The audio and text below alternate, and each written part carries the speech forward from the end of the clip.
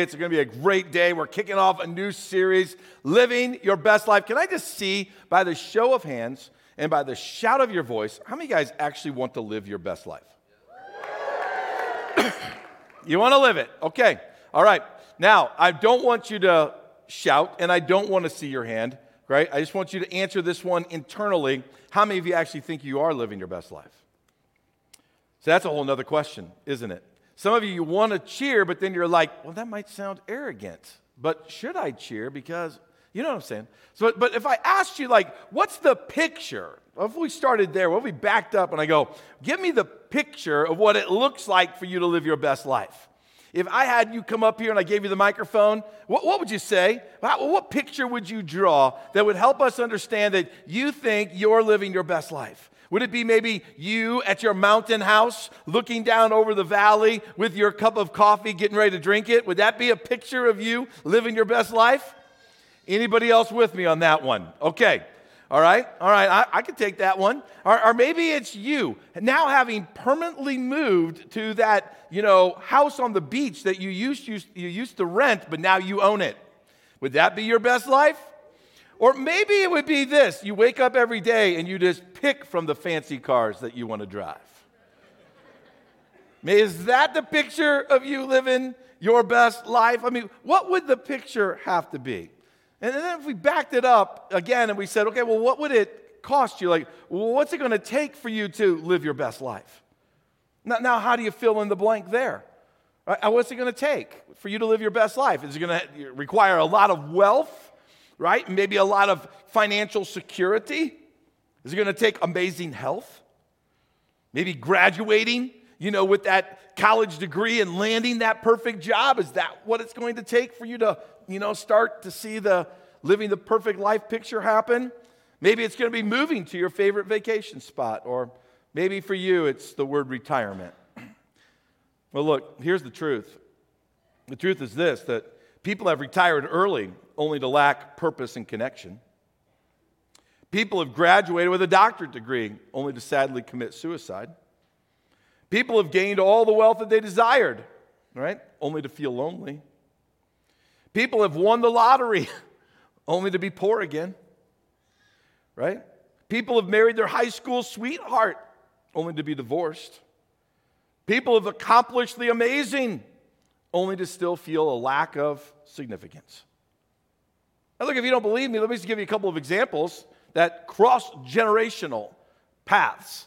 Like Elvis Presley, as an example, the king of rock and roll, people, right? I mean, in the 20th century, he was the influencer of a culture, right? I mean, the standard he set, many other people wanted to live. People wanted his life. There would be many groupies that would be screaming, Elvis, at a concert or whatever. They want to exchange their life with his.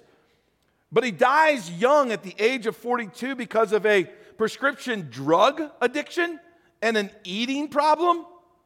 Like, you would think to yourself, like, he's living his best life, isn't he? He's got everything I ever wanted. He's got to be living his best life. But in his mind and in his heart, something was lacking, something was missing that brought him to an early death. So look, if you're like, okay, Elvis, okay, I get it, but I don't really get it. Like, I wasn't even born then. Well, then let's jump to somebody that's modern. How about Tom Brady? Now look, you can like him.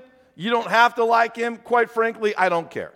All right? It's just a good example because he is the GOAT. Like, he is the greatest of all time statistically. Now, you can argue whatever you want to argue, but when you put his numbers against whatever quarterback you want to talk about, his numbers, they just are so much higher than anyone else's numbers. I mean, the guy's played 23 seasons of football till now, until possibly he comes out of a second retirement. 23 and counting, all right? He's won 7 Super Bowls, and 5 of those he became the MVP of the Super Bowl. But did you hear? Last year, after being married for 13 years, he ends up getting divorced. He's got the best of the best. He's got everything that a person seemingly wants to have. He's supposedly living his best life. But he's losing the very things that matter most. See, I think the problem here is this, that many of us are chasing after a best life scenario that's actually false. I think many of us are dreaming about a best life. We would show pictures of our best life.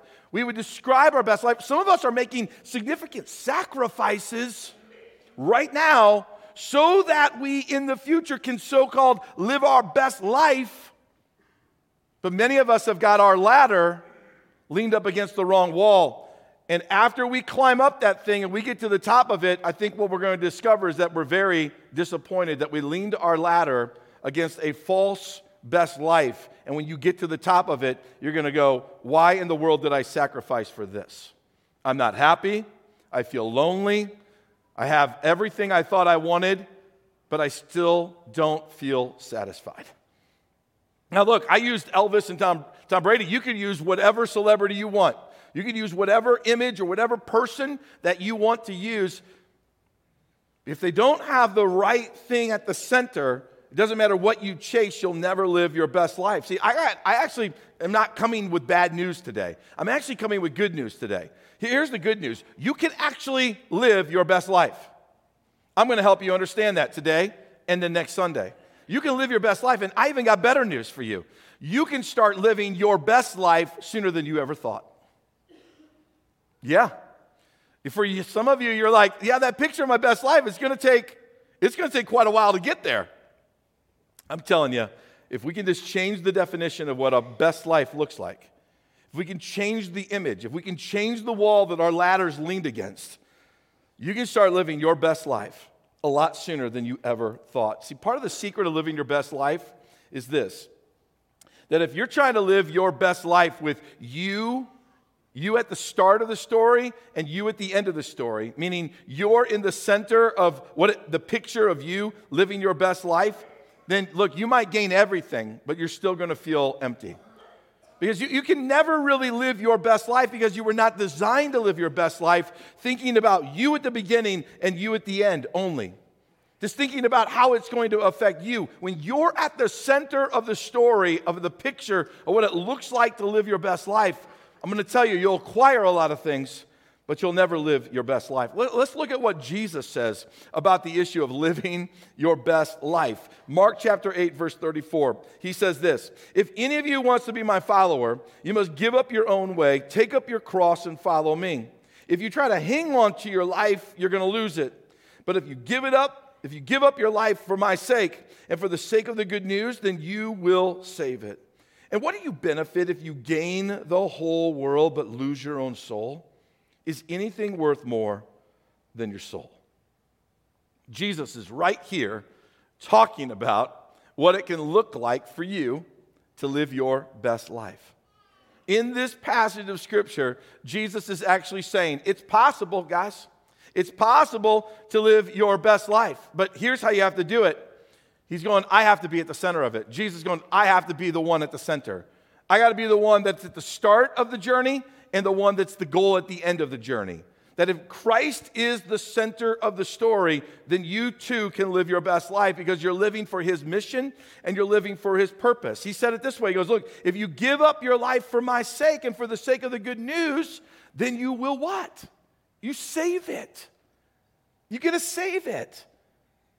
If you give up the old idea of what it looks like to live your best life, and you take on an agenda that lives a best life that's centered around me, Jesus says, and my goals, my ideas, my lifestyle, the way I want you to love people all the way till you have your last breath, the way I want you to be engaged all the way until you have your last breath, you will live your best life and you'll start living it now. You'll save it. But Jesus also said that if you try to live your best life with you at the center, then you lose it. Remember what He said. What do you benefit if you gain the whole world but lose your own soul? See, too many of us are trying to gain the whole world. We think that's living your best life. And evidently, Jesus is going, it's actually possible for you to gain the whole world. Because look, none of us are going to, be the president of the entire world. That's not what He's trying to say here. right? He's not saying that you're going to gain all the wealth in the world. No, he's trying to say, look, you've got a picture of what your best life looks like. If you could acquire that, if you could gain that, to you that would be, I've gained the whole world. But you've lost your soul. See, that's what I mean by you lean the ladder against the wrong wall and you climb it through your 20s and your 30s and your 40s and your 50s and your 60s. And then all of a sudden you start to see the top and you're going, oh my word, I can't believe this. I've wasted decades of my life. And now you're too deep. You're too far in. And you can't quit now. And so you just accept this life that's empty and hollow. And you just finish it out that way. Jesus is going, Mother, I've got something way, way, way better for you. So church, look, if you want to live your best life, then you and me are going to have to stay focused on the right things, and we got to avoid the wrong things. And to help you do that, I want to take you to an ancient text. This is a deep, we dug this out of the archives. Like, archaeologists dug this text out of the dirt and brought it back to life. And it's the story of the tortoise and the hare. The tortoise and the hare. All right? And it's from this story that I'm going to preach scripture, by the way. We're going to have a lot of scripture, but we're going to have some fun today with the tortoise and the hare. You remember that story? I mean, the much faster rabbit had everything going for him, and he could have easily won the race, right? But for many reasons, he lost. The much slower turtle, not to give the whole story away to you that somehow don't know this, the much slower turtle, right, is the one who ends up winning the race. What lessons can we actually learn from this, which is now the whole reason why we actually have the graphic we do. So if you've been mocking my graphic, going, that is the cheapest, corniest, dumbest thing I've ever seen, I just want you to know, I've been thinking about it for months for you. It's super meaningful to me. To me, it says, I want to be that turtle. I want to live the best life. And for you, it's just something to laugh at. I get it. I see. I want to help you today. Here's a lesson that we're going to learn from this story, though, that pride and arrogance, it leaves you without the best. Pride and arrogance leaves you without the best. Look, remember the rabbit. The rabbit, at the beginning of the story, takes off running. Okay, and if you haven't seen the old school Disney 1935, 1937, whatever it was, version of this cartoon, you got to go home and watch it, okay? Because the rabbit just takes off like a whirlwind, right? Hats are flying, leaves are flying, whole trees fall down as the rabbit runs by. I mean, it is epic, guys. And it's in Technicolor. Yeah, you're going to love it. You're going to love it. I guarantee you're going to YouTube it. Just not right now, all right? But because of his arrogance, he got so far ahead of the turtle, and he turns around, and he doesn't even see the turtle, and he's sitting next to this shade tree, that he lays down, and he starts to what? Take a nap. He's going to take a nap. And how does he get woke up? He gets woke up because the turtles finally caught him. And I love the Disney version of it, because that old school Disney version has got the turtle running on his two back legs, as if that's even possible. Right? But he's like, still, right? And so he's just coming along, and all of a sudden everyone starts cheering like, yeah, look at the turtle. The turtle's passing the rabbit. This is exciting. And the rabbit wakes up, right? And the rabbit does what? Just kind of smirks like, buddy, I can catch you in a heartbeat. But we're very much like that rabbit. We're not much like the turtle. We're more like the rabbit. We're arrogant. And arrogance has caused many of us to think too highly of ourselves. And when you're thinking too highly of you, then you are at the center. Jesus is not at the center. When you think too highly of you, that arrogance will cause you to not live your best life now or in the future. Because arrogance does a few things. One of the things arrogance does is eventually causes you to live an isolated life. Because nobody likes to be around arrogant people very long. Are you with me? Okay. And if you're an employer and you're having a hard time finding employees and you're an arrogant employer, one of the reasons is because no one wants to work for you. Right? And if you're arrogant at your work, it's one of the reasons why no one really wants to be around you. Because arrogance is one of those things that causes us to make others just want to get away from us. And eventually we live on a lonely island by ourselves. Arrogance is also very deceptive. It's deceptive. It makes you believe that you're invincible. And that's what the rabbit did. The rabbit laid down there and, kind of smirked and let the turtle pass him by because he was just like, I'm invincible. There's no way I'm going to lose this race. I can catch up whenever I want to. Just keep on going, turtle. Think you're going to win because you're in the lead now? I can catch up whenever I want. And see, we're very much like this with our spiritual life. In our spiritual journey, we think that we can just we can do our own thing. We don't have to engage with other believers. We can go months without showing up to church on a Sunday or without being a part of a life group. I can catch up. It's okay. I know the Bible has sat there on the nightstand for 3 months. It's okay. I can catch up. It's all right. I haven't prayed for 2 weeks or 2 months or whatever. It's okay. I can catch up. I haven't tithed, for a year, but it's okay. I haven't honored the Lord in my finances, but I can catch up. Really? Will you? Will you really ever catch up? Because most likely your arrogance causes you to climb that ladder to that belief where you think more about yourself, more highly about you than you do about God, achieving your own things, thinking that you can have all of your own things and have God's thing too, and you can't have both. You don't get to have both. You don't get your thing and keep God's thing. God's like, no, for you to have my thing, you have to give up your thing. Because if you don't, then you're going to lose it. Remember what Jesus said? You're going to lose it. So for us, man, some of you, your arrogance has fooled you. It has duped you. And right now, you feel more distant from God than you have in a long time. But your arrogance is caught there, and you don't know how to get out of it. Look, guys, I've been there. I know this road. I know the destruction of this road. I know what it was like to grow up in church thinking that I can do my own thing, right? And keep God's thing. And eventually, God never moves, and you just keep moving away from God. And you keep moving away from God until finally you're so far away, and your arrogance is stuck between you and God, and there's no way you're going to humble yourself and repent. So what do? You just jump off the cliff and go, I'm just going to go live my life the way I want to. I know the destruction of that, and as your pastor and as your friend, I don't want anybody to walk down that destructive road. But it's hard, man. When arrogance is between you and God's best, it requires extreme humility and incredible repentance. I mean, listen to how Jesus says arrogance will keep you from living your best life. Listen to his words. Matthew chapter 24, verses 45 through 51. He tells us a story of how your arrogance will keep you from living your best life. And he puts it this way: a faithful, sensible servant is one whom the master can give the responsibility of managing his other household servants and feeding them.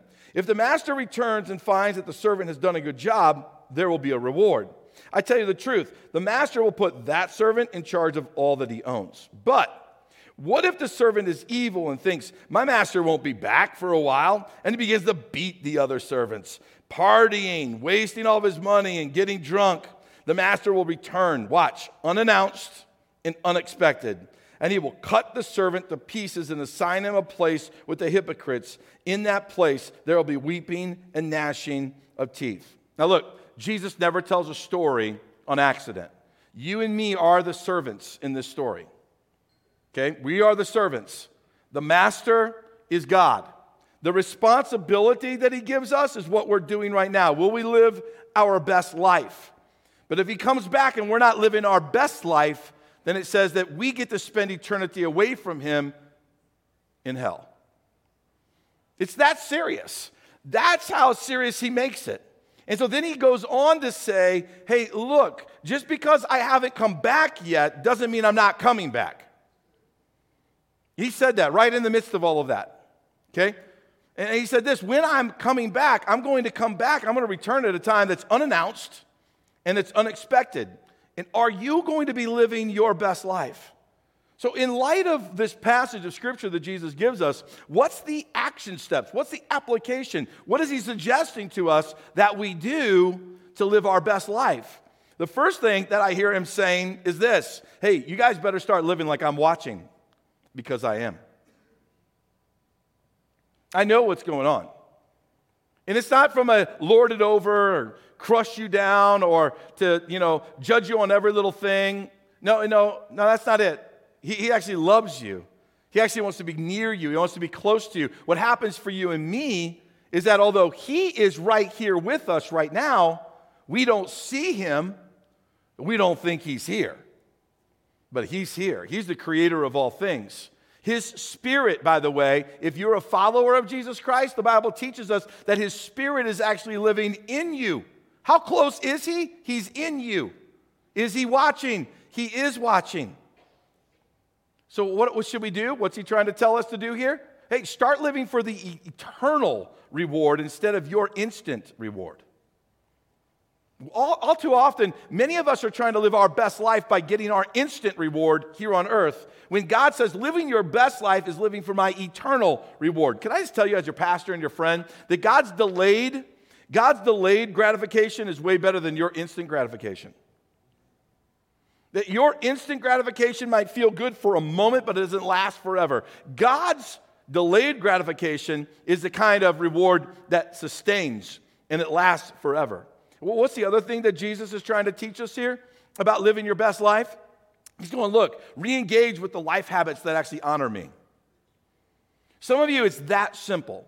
For some of you to live your best life right now would be you just re-engaging with the life habits that you know that honors God. And then here's where the humbleness and the breaking down of arrogance has to happen. There's also needs to be a repentance of the life habits that you've arrogantly put before Christ. So to start living the habits that honor him requires humility and for arrogance to be broke down in our life. Okay. But there's more. There's more to the whole tortoise and hare story that we can glean from that actually ties in with God's word. Quite fascinating. All right? There's another lesson that we can learn. That's distraction destroys your best. So the turtle goes lumpity lumpity, right? Past the rabbit sitting there. And then the rabbit finally goes, okay, well, I better get up and run ahead of the turtle again. Let him know who's in charge. So he gets up and he speeds ahead of him. Trees are falling down, you know. I love it when he passes the turtle. He passes the turtle. Turtle's got like a little hat on, like a little beanie cap. He passes the turtle, and then the turtle just like shrinks into his shell, spins around like a top on a table. Hat spinning in the air. Turtle comes back up out of his shell, sticks his neck up to grab his hat that's spinning, and his whole neck spins. I love it. You're going to love it too, all right? And then unspins right back down, and it's lumpity, lumpity, lumpity, lump. Takes off again. Well, the rabbit just blazes by him, and then all of a sudden he comes up to these four nice-looking little female rabbits that are like, woo, you run so fast. And so he stops, and he's like, yeah, that's right, I am. I'm the leader of the race, if you haven't noticed. Let me show you how fast I am. And he grabs a glove and a ball, and he pitches the ball, and then he runs up, and he picks up the bat, and he hits his very own pitch, and then he gets his glove, and he runs out to the outfield, and he catches his own ball. And the girls are like, woo, you're so good. And he goes, you better believe it. And he grabs the tennis ball and a tennis racket, and he hits it over, and he runs over, and he plays tennis with himself back and forth until he wins. And they cheer, you're the winner. And then he goes, you haven't seen nothing yet. And he takes the bow and the arrow, and he pulls it back, and he lets the arrow go, and then he runs ahead, and he puts the apple on top of his head, and lo and behold, the arrow goes right through the apple and cuts it in two. And they're like, you're amazing. And he's like, yes, I am. And in the midst of all of that, Mr. Turtle is just like, lumpity lump, lumpity lump. And he runs right on by him, right? Doesn't even notice him. He just runs right on by because he's so distracted. I mean, all the rabbit had to do, guys. Let's just break this down. If I'm the coach of the rabbit, I'm just like, dude, go, run the race, finish it, then you can take a nap. Turtle's not going to be done by then. You can run the race. You can actually go over and show off to the girls. Turtle's still not going to be done. All you got to do is run the race. All you got to do is keep your eye on the track, put your head down, don't get distracted, just stay focused and finish the race. The rabbit could have almost finished the race and had his fun all at the same time. But he got all distracted. It's very much like you and me. I mean, if you can think back, like when we were kids and we went to the mall with our parents, and our parents were like, hey, stick beside me. And you're walking with your parents, and then you walk past that one store you always want to go to. It's got the jeans that you just love, and you got to have those, right? It's called the Buckle. I get it, because that's where we live, all right? Or it's like some other store, and you want that jersey, right? Because you were here at church last Sunday, and you didn't wear a jersey, and you feel out of place, and so you're like, I got to get that jersey, or whatever it is, but you get distracted by the store.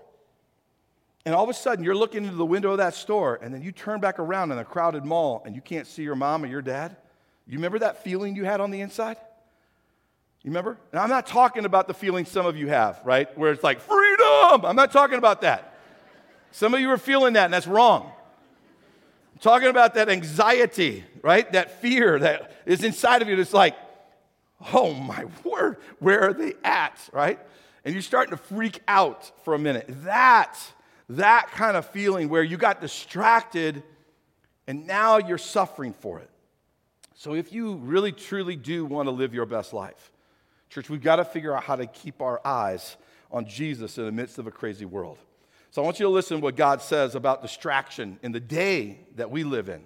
Okay, we're talking about right now, this moment. Here's what God says about distraction in the day that we live. 1 Corinthians chapter 7, verse 29. God says, but let me say this, dear brothers and sisters. The time that remains is what? Very short. That's the time we live in. It's short between now and the time Jesus comes back. That's what we're talking about here. So what does he say? So from now on, this might baffle you, but from now on, those with wives, those who are married, should not focus only on their marriage. Those who weep or who rejoice or who what? Buy things should not be absorbed by their weeping or their joy or the possessions that they spent their own money to buy.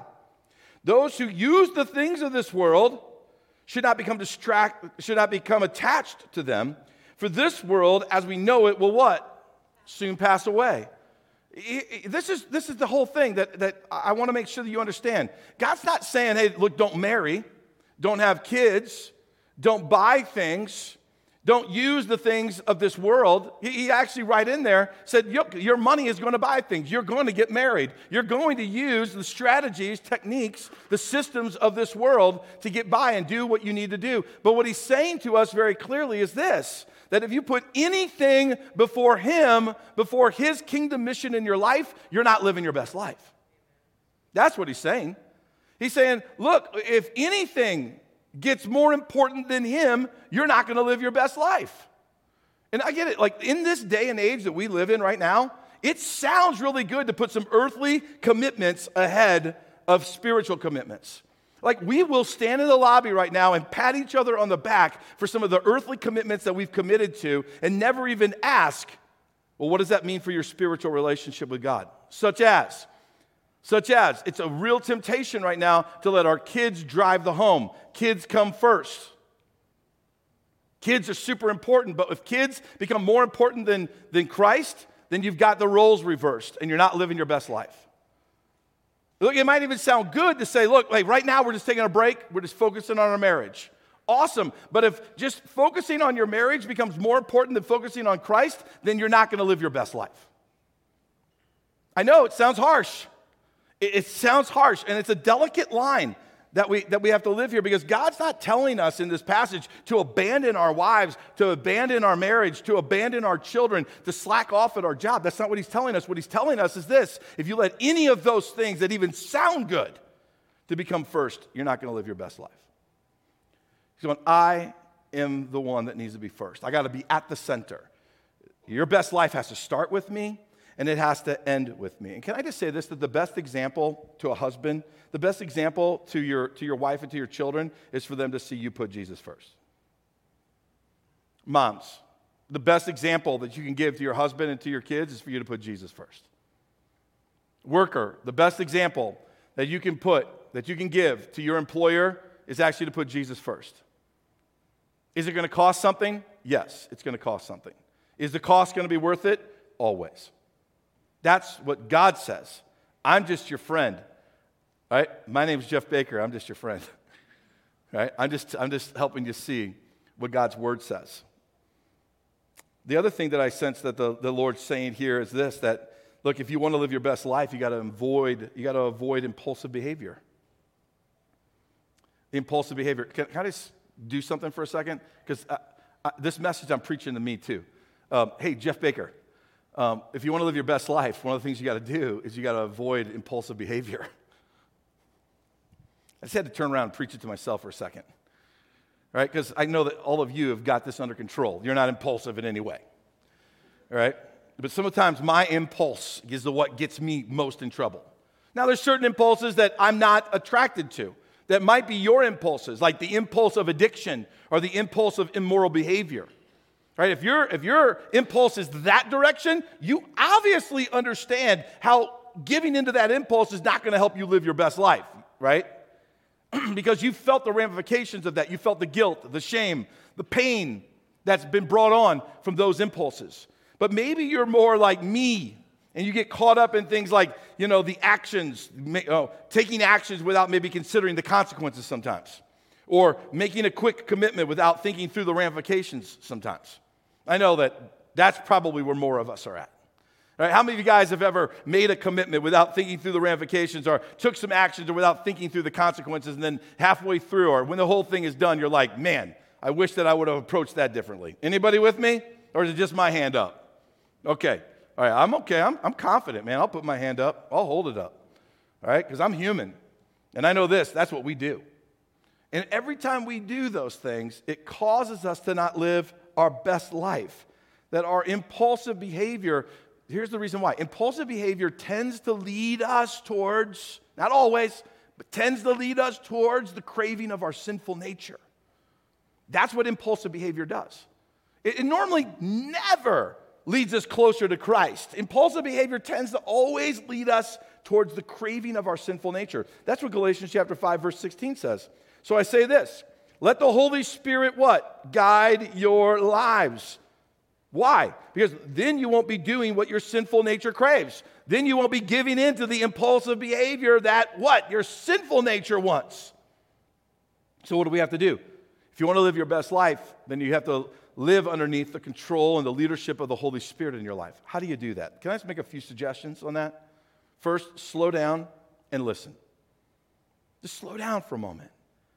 In the midst of whatever's going on, listen, ask, God, is this what you want? Am I doing what honors you? Just slow down and listen for a moment. Value biblical standard more than man-made standard. Care more about what God's opinion is than man's opinion. We live in an upside-down world right now where man cares more about man's opinion than God's opinion. Man cares more about man's wisdom and what man's idea is than the ancient text of God's word that has been faithful and true throughout generations. Is it going to be easy to care more about God's opinion? Is it going to be easy to have more of a biblical value on life than a man-made value on life? No, it's not going to be easy. You're going to experience a lot of pain. You're going to experience a lot of frustration.